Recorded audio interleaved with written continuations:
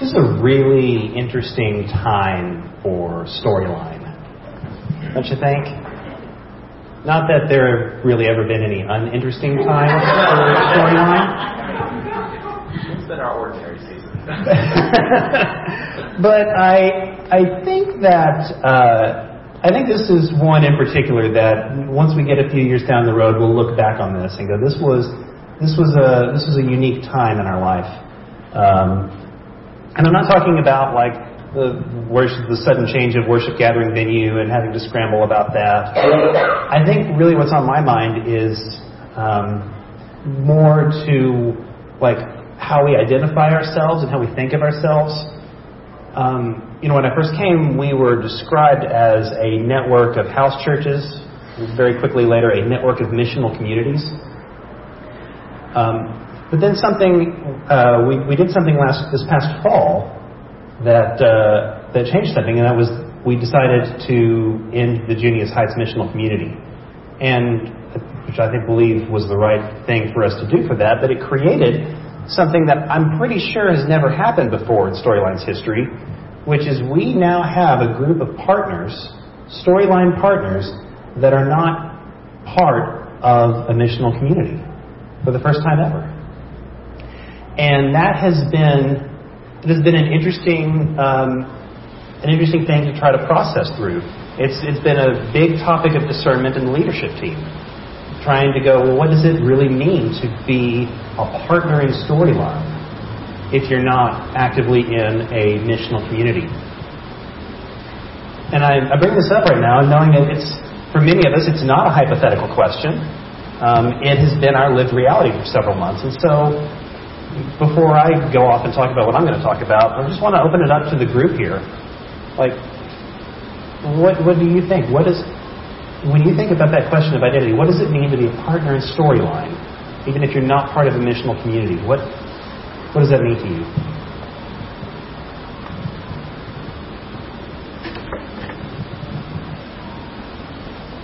Something you're going to answer that today.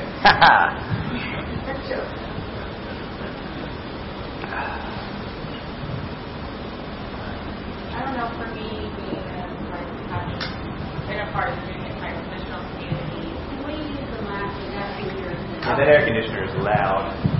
Hello. Having been a part of the Junius Heights Missional Community, that's been sort of disbanded. For me, I don't know, being a part of Storyline is more than just what missional community I identify myself with. Like, being a part of Storyline is having this group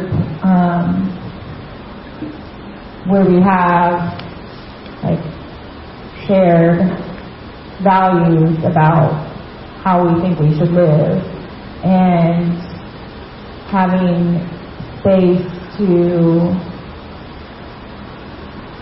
I don't know, to share like my triumphs and my struggles throughout life, and also having people that are pushing me to be a better person.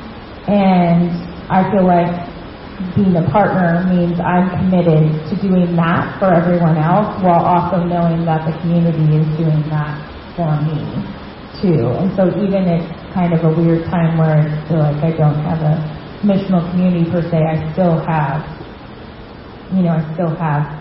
everyone here. Yeah. Thank you. John. So what it is for me is disorienting and grieving. Mm-hmm. I mean, in my 40 plus years of Christianity, the times that I've met, the house, whatever, Junius, Mm-hmm. was some of the richest experiences, period, in my 40 plus years. And understand, accept, I don't like it, grieve. I'm grieved in, maybe I'm still grieving some level, but disoriented in the way of like graduating college and going into what? Mm. When you're at home, there's home, and there's routine. You go to college, and there's pattern, and then you go to college, you go, what?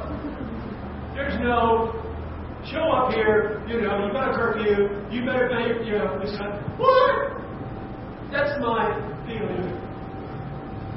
Yeah, that's an interesting analogy there. Growing up and going off to college.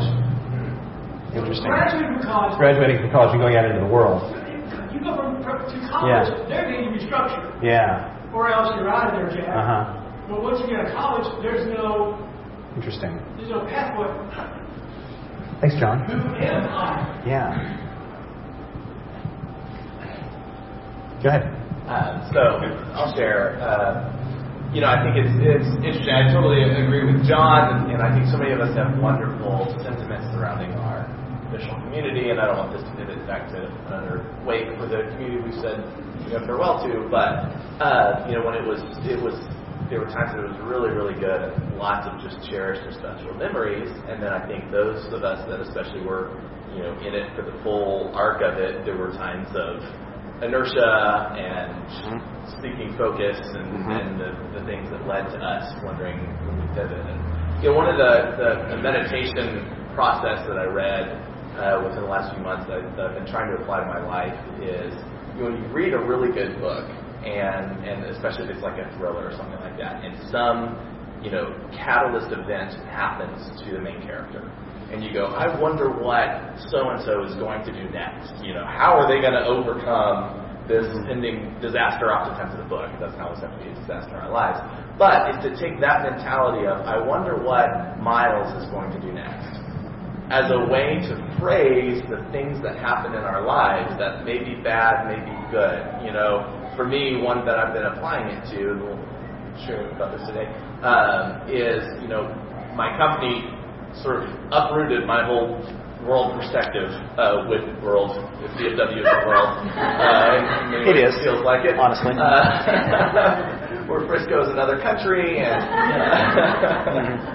and this thing happened that for me made me feel very upside down.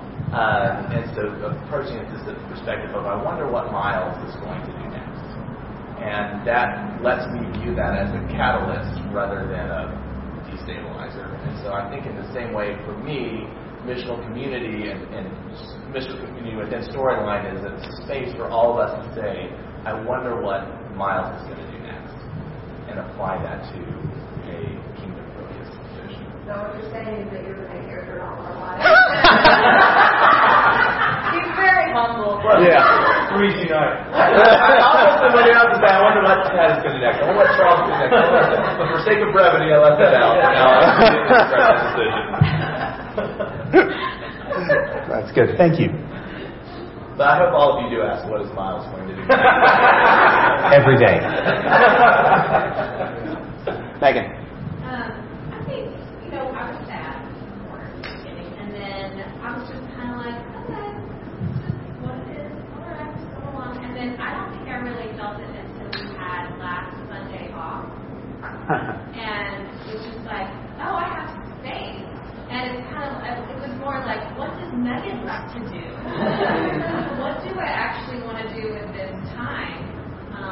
Do I want to sleep? Do I want, like, it was interesting. And we, pretty quickly settled on, we want to have our neighbors over and hang out with them. And that's what we did. But it came from a place of, what do I really want to do with this time? Yeah. And so it just gave me the space to, like, we've been wanting to get to connected with them, hadn't had the time to do it. Hey, look, we have this whole day free, and we were able to connect with them, so it was nice. Thanks. Yeah, it was a good day.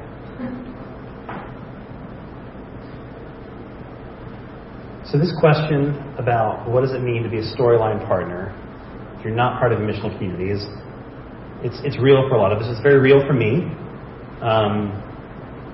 In a lot of ways, I think back to 2014 when we birthed the Junius Heights missional community out of Belmont, and there was a group of us, and we were all we all shared a vision, we all shared a sense of calling and purpose, and a lot of excitement, and we went out and started that. And as much as that was a group thing, I also kind of felt like it was a me thing. Because we were meeting at my house, it was my neighborhood, and in many ways, this was the reason that Megan and I kind of landed at Storyline, was because we thought, we want to do something like this. and going through for 4 years leading that group, which was a wonderful time.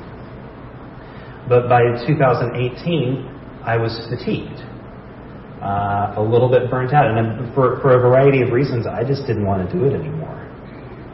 And there for a while, Megan and I, we stepped out of leadership, and then later on that year, we made the decision, and I think it was first brought up in late 2018, that this community probably needs to end.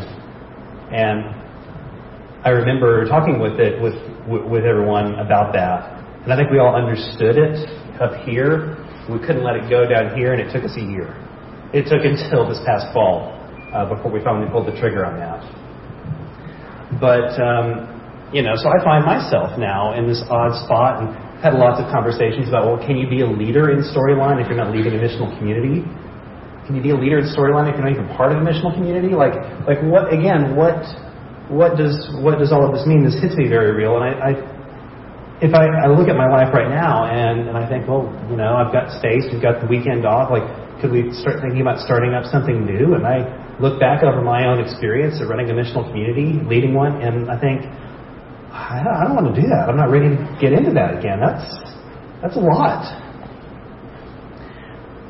And so I find myself a little stuck, a little overwhelmed. And so instead I've just been kind of leaning into the other two corners of the triangle, and have been enjoying that. We're at the very beginning of the season of Lent right now. Historically in the church, Lent is a season of fasting. It's a season of prayer.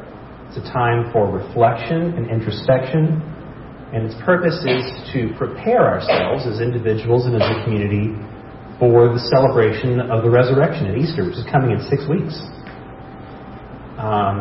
The biblical inspiration for Lent comes from our gospel reading today, which is Jesus going out into the wilderness at the very beginning of his ministry in preparation as he comes out and begins his mission into a world that was clearly not ready for it, and shocked and surprised lots of different people.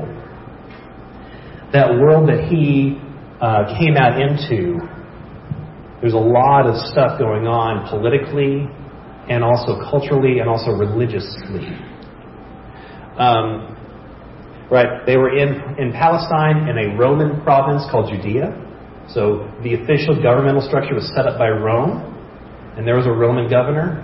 But even still, there was an ethnic Jewish king that was the king of the Jews. His name was Herod. But his power came from Rome. He was very shrewd. He was very politically powerful and made good connections, and got into that position because he was able to deal with Caesar and the rest of the Romans.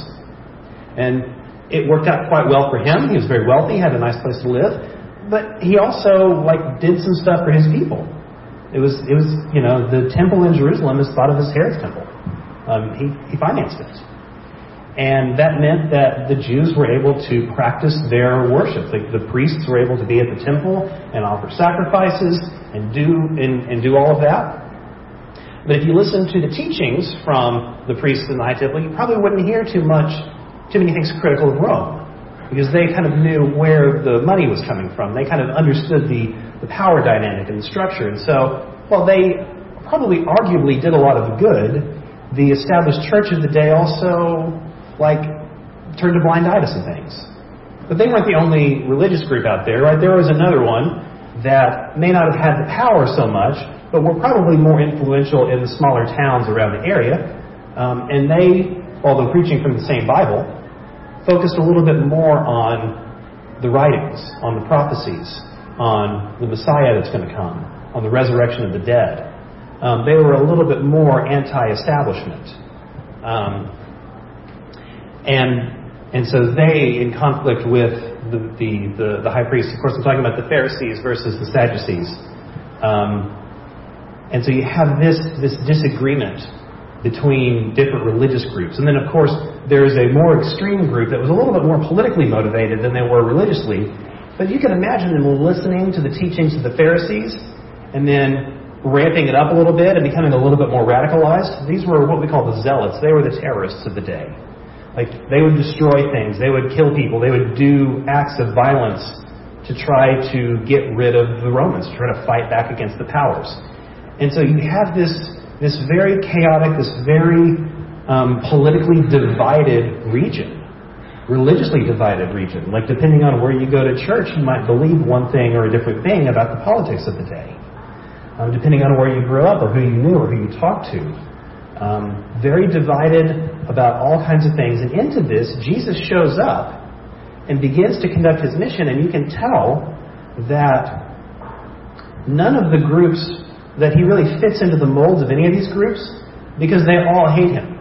In fact, if you fast forward to the very end of his story, the way that they were able to arrest him and have him executed required the collaboration of all of these groups of people that violently hated each other. It took Herodians and Pharisees and Sadducees to finally get him.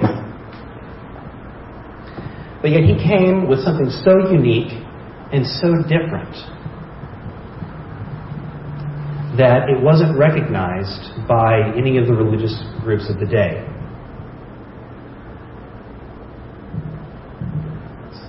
So,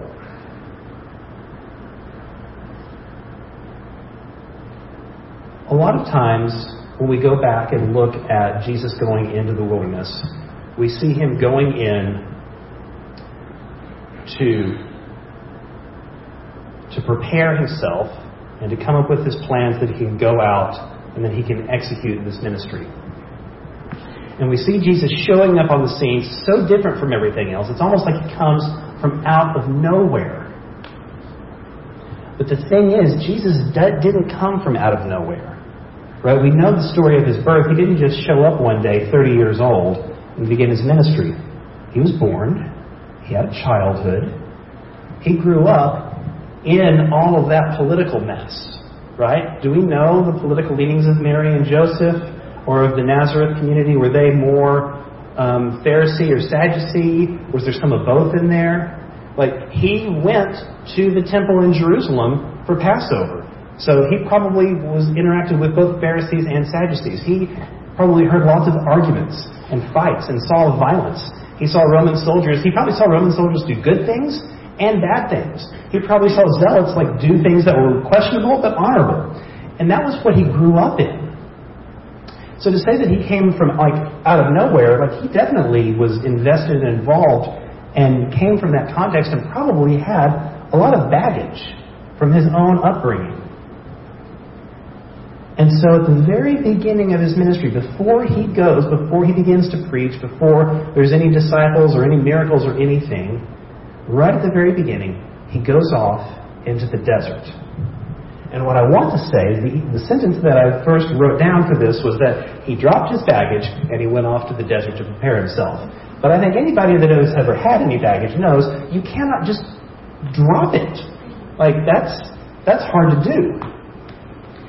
And in fact, I think that's kind of the point of going off to the desert in the first place, is that you need to go to the desert to work on yourself so that you can begin to let go of some of these things. It's in the desert where you're by yourself, alone, that you actually have to confront who you are, that you have to be aware of everything that you've brought, because you've got literally nothing else with you that you're getting up there. And it's the time when, as the story puts it, you have to confront your tempter. You have to confront the things that are getting in your way, that are going to mess with you, that are going to mess you up, and that are going to confuse you.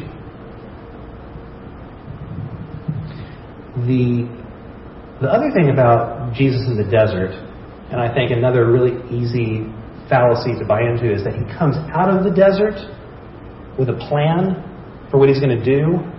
All right, I was in the desert, and I did my SWOT, and I did my thing, and I wrote my goals down, I've got my 3-year plan, and here I am, and I'm going to start doing it. And he begins to work down his plan. But, anybody that's actually read the story knows that looks at what he does and where he goes and how he interacts, that is not a man following a plan. It is very random, seemingly. He goes somewhere, runs into somebody, has a conversation, And all of a sudden, it seems like there seems to be a movement building. People are gathering. People are getting excited. Something's going to happen. And right at that moment, he leaves and goes over here and has another chance encounter with somebody completely different. They talk about something very different. And then, for whatever reason, something else starts to build up. And right when it seems to be gaining traction, he goes off again and goes somewhere else and does something even different. It seems like it's random. What's going on here? As I was reading over the gospel readings through Lent, preparing this series that we're going to be doing, every single one of them is an encounter that Jesus has with somebody that is different from the other one. All of them, I think we could probably say, are missional, but none of them resemble church planting or traditional mission work or anything like that. They're little conversations. They are moments of vulnerability. They are opportunities to help people. And you can see in the periphery, the people that are religious don't recognize what Jesus is doing as mission, as church planting, as any of those things. In fact, there's one encounter where they get very upset about it. You did what on the Sabbath? That's not what you're supposed to do on the Sabbath. The Sabbath is for going to church. And you're doing something else? That's not right. So what did he do in the desert? And how did he come out with this? And how is he so successful? Our readings this month, with the exception of today's, are all from the Gospel of John. And the Gospel of John, more so than I think the other three, really reflect this idea that Jesus knew who he was. I think when he was in the desert, when he was working on himself, dropping his baggage, confronting his tempter, being comforted by angels, he was getting a very clear sense not only of who he was, but of who God is in his relationship with God. And like I said, you hear it in John's Gospel a lot. The Father loves me and I love the Father. And I don't do what I want to do, but I do the will of my Father because he sent me. And those who love me will do what I say, but not because of what I say, because of what the Father says. And I am in the Father, and the Father is in me. And I love you. I love the world, because the Father loves the world. But the world doesn't know the Father, and the world has rejected me. Like there's that very clear understanding of who he is, where he's from, who God is, who God means to him, who God means to the world. And with that knowledge and that confidence that comes from it, he's able to take a posture that wherever he goes, whatever he does, seems to be meaningful. And so he doesn't come out and it's like, okay, I've got a plan, I'm going to go, and I'm going to go to Samaria, and I'm going to find somebody, I'm going to talk to this person, and we're going to build a group here. No, he's just like, I think I'm thirsty, and there's some water in this well here, and this woman could get some for me. But because of who he knows he is, because of who he knows that God is, that encounter changes her life.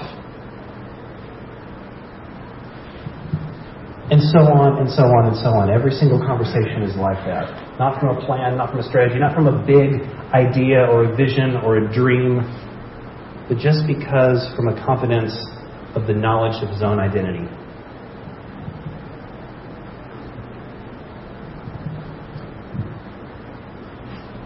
So I think back to myself and my own struggle with identity, my reluctance to lean out, my reluctance to be missional.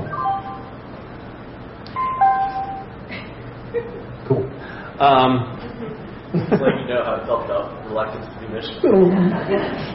I wonder what Ted is going to do next. Yeah, really.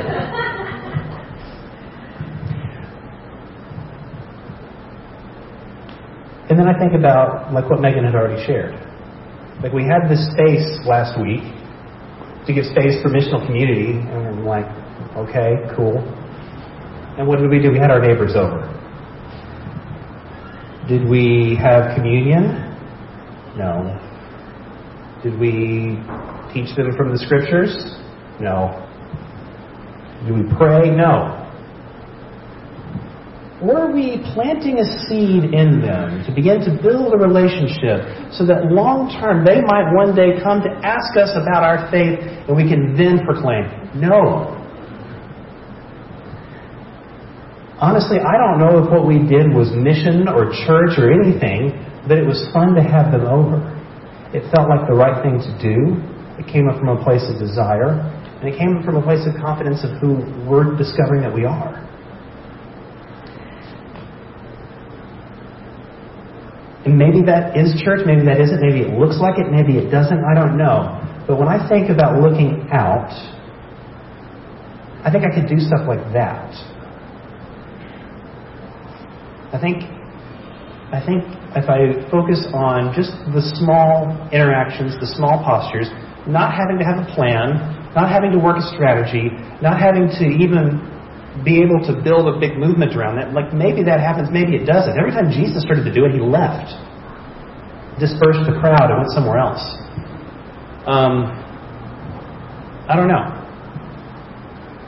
So I'm hoping that this Lent, as we're in the desert together, as we are working on ourselves and reflecting, trying to deal with our baggage, trying to deal with our tempter, that when we gather here on Sunday mornings and we read these stories of these little encounters that Jesus had with people, that we might spark a little bit of imagination, a little bit of creativity, a little bit of inspiration for perhaps a different way to think about going out, a different way to think about mission, something that's a little bit more approachable, a little bit more attainable. Maybe it's even something that we're already doing, but maybe just to get those ideas flowing again. Because we are partners in mission. We are spiritual, what is the phrase we use now? A community of spiritual families on mission together. So I don't know, I'm going to turn this back to the group now. Like how do you respond to this? How does this sit with you? What do you think about this idea?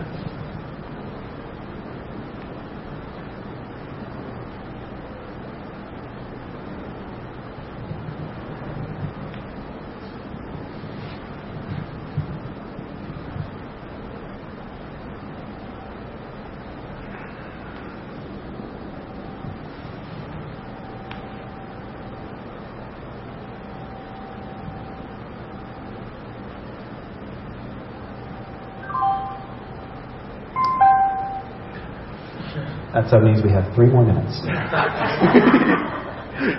You know, Ted, I think Val and I were having a conversation. I think we were with, maybe it was with that we were, from our early time in Storyline, a common theme or a common question we've asked ourselves is, does this count as church? and it was with the dots, because Duncan made a great point. He said, 1, who's counting?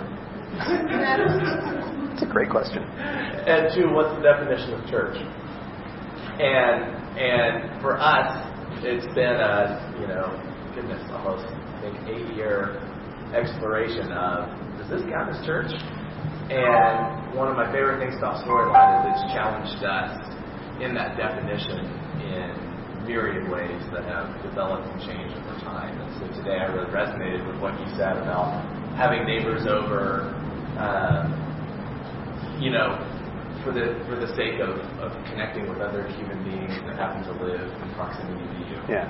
And to me, where I'm at today is that I don't know if that's church or not, but it sure feels like what we ought to be doing.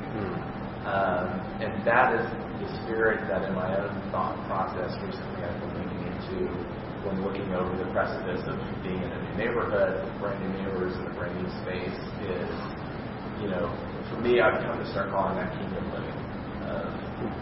We're all humans, we're all on a journey together, and whether it counts as church or not, I'm not sure, but it's what I hope to do. Cool. Thanks, Miles.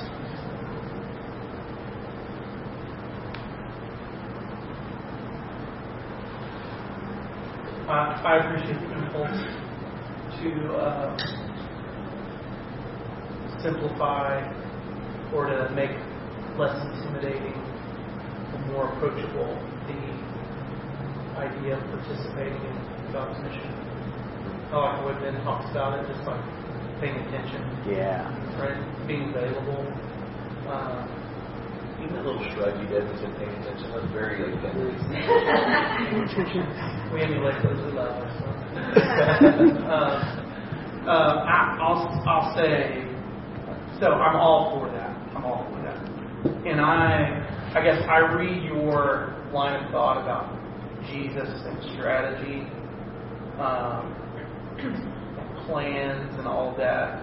I would like to say that's hyperbole, Ted, because I do think Jesus had a strategy. I do think he had a plan. He had some very clear boundaries. So there's a way we could take it too far to say, oh, it's just kind of like spontaneous, it's kind of in the moment, and so it never ends up happening. Like there's no intention to pay attention, as it were. So I feel, and maybe that's it's my personality to like have goals, plans, things, and I want to hold that loosely. And I think there is a way, and I'm receiving what you're saying about like there is a way that plans, and strategy, and all of that can make it way too complicated and heavy. And if that's happening with our strategy and plans, then something's going wrong. Something's breaking down. It's not serving the purpose that it should. But yeah, I'm for multiple reasons. I'm feeling the tensions, but mostly just embracing the impulse to make joining what God is doing in the world as accessible as possible. So that's my attempt to. I want to be honest, but not at the expense of denigrating what you're saying. Yeah, no, and I appreciate that. And let me say this: I think missional communities are good. I think where we have them currently, we should continue to have them and grow them. I think we should look to create new ones and grow and start new ones. I still believe in all of that. The space that I'm wrestling in is this middle tier spot where it's like, what do you do when there's not one? Yep. Right? Maybe something will show up and I'll be like, I want to go be part of that. And I will. But like right now, I think there's an opportunity to still have that posture, to still want to go out and to not have to take on the whole thing. Yep. Just be like, I'm going to pay attention. Yep. And listen and see. Yep. Yeah. Thank you, Charles. Yeah, for me, I resonate with that. I grew up in a church tradition where evangelism was something that was very important, and evangelism was basically telling people about Jesus so they would also believe in Jesus and join your church. And so I really struggle with the thought of strategy if there's this like end goal in mind of conversion in the traditional sense. And so for me, I think the tension is you can have the intention, the plans to pay attention, but to me it's like my purpose is to love people, and there's not a goal with like, because I love you, you will now agree with me or believe what I believe, blah, blah, blah. It's like, I'm supposed to love you because you're a freaking human being. Like, and so like having I guess that is like a strategy. But I agree with you, Charles. It's kind of hard because I think it's really easy to go way on the extreme, and it's easy to overcompensate, kind of swinging back before those two things. So I think it's hard, but I think, like, I love, like, Megan's story of what you guys did last week, because I think that's really beautiful. Like, to me, spending time with people, anyone, and, like, extending hospitality, sharing food, just getting to know people is to me, it is like church. It is like, to me, like having that meal together is communion. Like, you're connecting with each other, you're loving each other, you're sharing space with each other. Like, that's beautiful. And I think that's something you should continue to lean into, regardless of if you don't have the like set structure of a missional community, right? Like, our goal is to love God and to love people, no matter where we find ourselves. This concept of transactional love, both of you, is something that a lot of us, the religious trauma, a lot of us in this room struggle with process. And then I have the same paralysis as Val of, I don't want to do that, and I want to love unconditionally, but where does that lead to? Yeah. So that's, I think, a tension along this line. Yeah. Go Sharon and then John.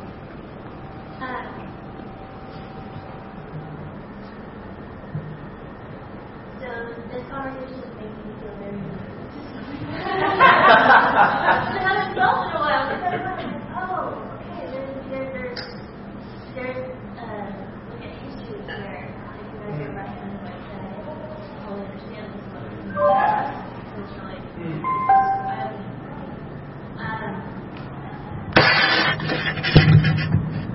and so I think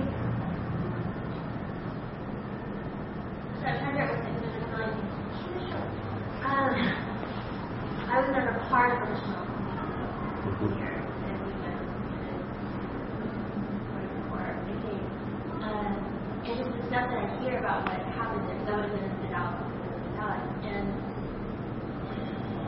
like you hear about like salvation and the stuff that you wrestled with and the stuff that you talked about, it's so beautiful. Like I love celebrating friends and their paths and like going through that. And my first week here that Howard invited me over, I love like I dinner at your house. Like I learned a lot about your mission community, and I think we just got talked about the history of Dallas.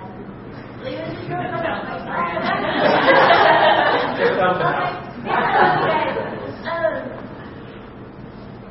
And so the whole time of like being here, like you guys have been like super incredible and you know like what's going on and what this is and inviting me into it in the way that God has created me. And I love like being a part of like the women's group on Mondays and then like watch you guys work through all of like the challenges of like what happens on Sunday, and today is today here in this space. And I think what I want to say is that there's like this really strong foundation. There's a love for God here that I'm so excited to be a part of. And so I guess for me, it doesn't feel like this fragmented thing. Like I hear you guys talking about, oh my gosh, there's a lot of stuff we're doing with ourselves. And I'm like, I don't see that. I don't feel that. There is like, instead of people running around going, people tell me what to do and I'm trying to check out all the boxes, like they aren't doing that. And I've seen that so much. That, we all come from somewhere. And here, there's just this sense of like, we are grounded in what Jesus, and we ask questions about that, and we don't do it just because someone told us to, and we're willing to work through what that thing is, and we're willing to like talk about where we really are as people, and we want to find places to meet together to allow ourselves to keep doing that. There's lots of talk, the idea of structure, which I love, because as a person, I love structure, but there's a solid foundation here that is not cracked. And it's strong, and it's beautiful, and it's incredible, and I just want you guys to know that coming in as someone who's always been there, that's what I see, and that's what I feel. And wherever we all go in a part of our own communities and other spaces outside of this particular community, I feel like storyline is affecting all of those other places in our lives already affecting.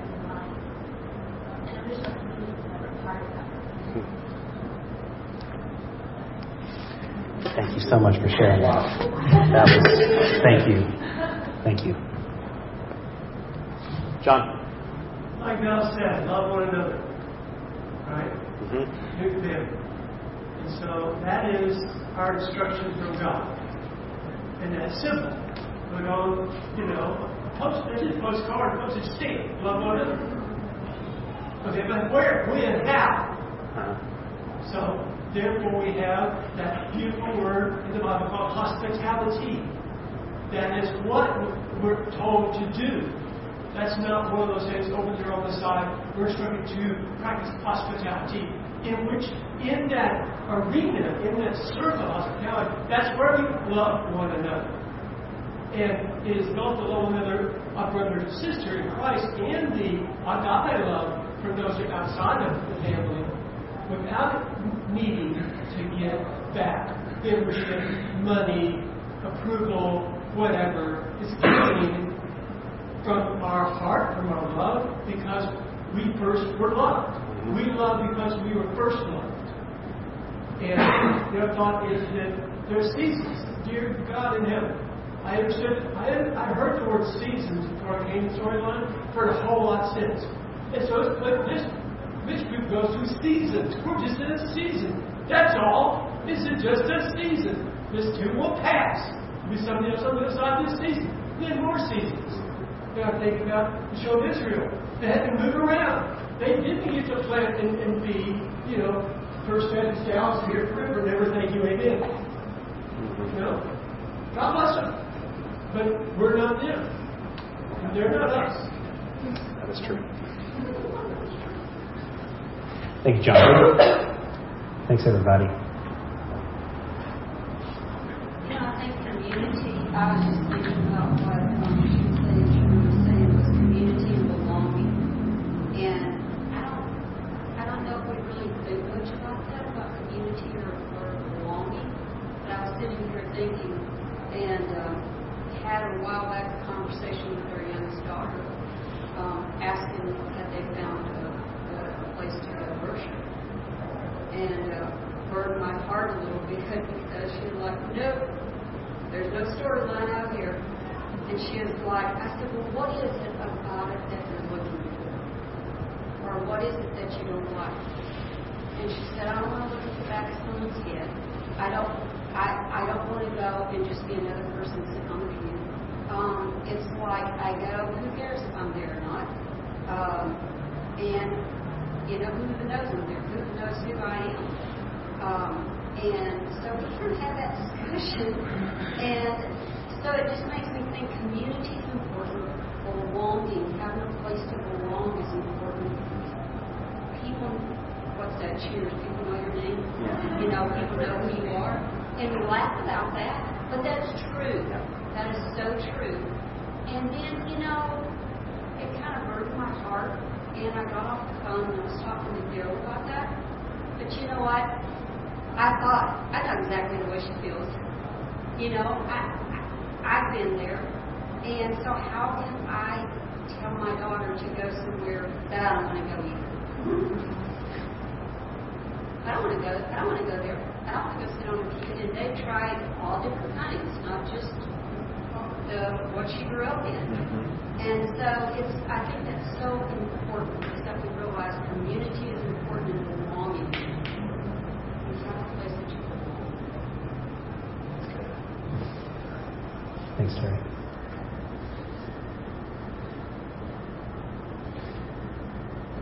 Think about how many traditional churches each of us passed to get here. We could have gone convenient, right? You go to grocery stores, they're very convenient. Right? You don't go past 45 grocery stores to get to, unless you really want to go to Trader Joe's. Right? Yeah. This is a Trader Joe's for us. Write that down. It's going to be a new thing. That's right. The Trader Joe's. Oh. All right. Thanks, everybody, for sharing. Let's pray.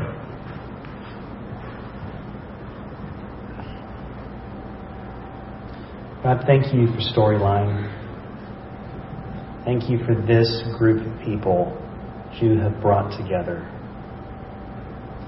Given us a shared calling, shared mission, shared values. Just thank you for bringing us together, for creating this sense of belonging and community.